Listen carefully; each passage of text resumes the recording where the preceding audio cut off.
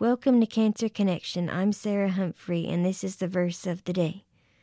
Today's verse is 2 Corinthians chapter 5, verse 11. Since then we know what it is to fear the Lord, we try to persuade men. What we are is plain to God, and I hope it is also plain to your conscience. This verse reminds me that no matter what, we must be examples for others, and no matter what, the Lord sees to our core. He sees the inside of us, and He knows what we're made of. And we must also be plain to ourselves. Again, this is Sarah Humphrey. I will see you tomorrow for the verse of the day.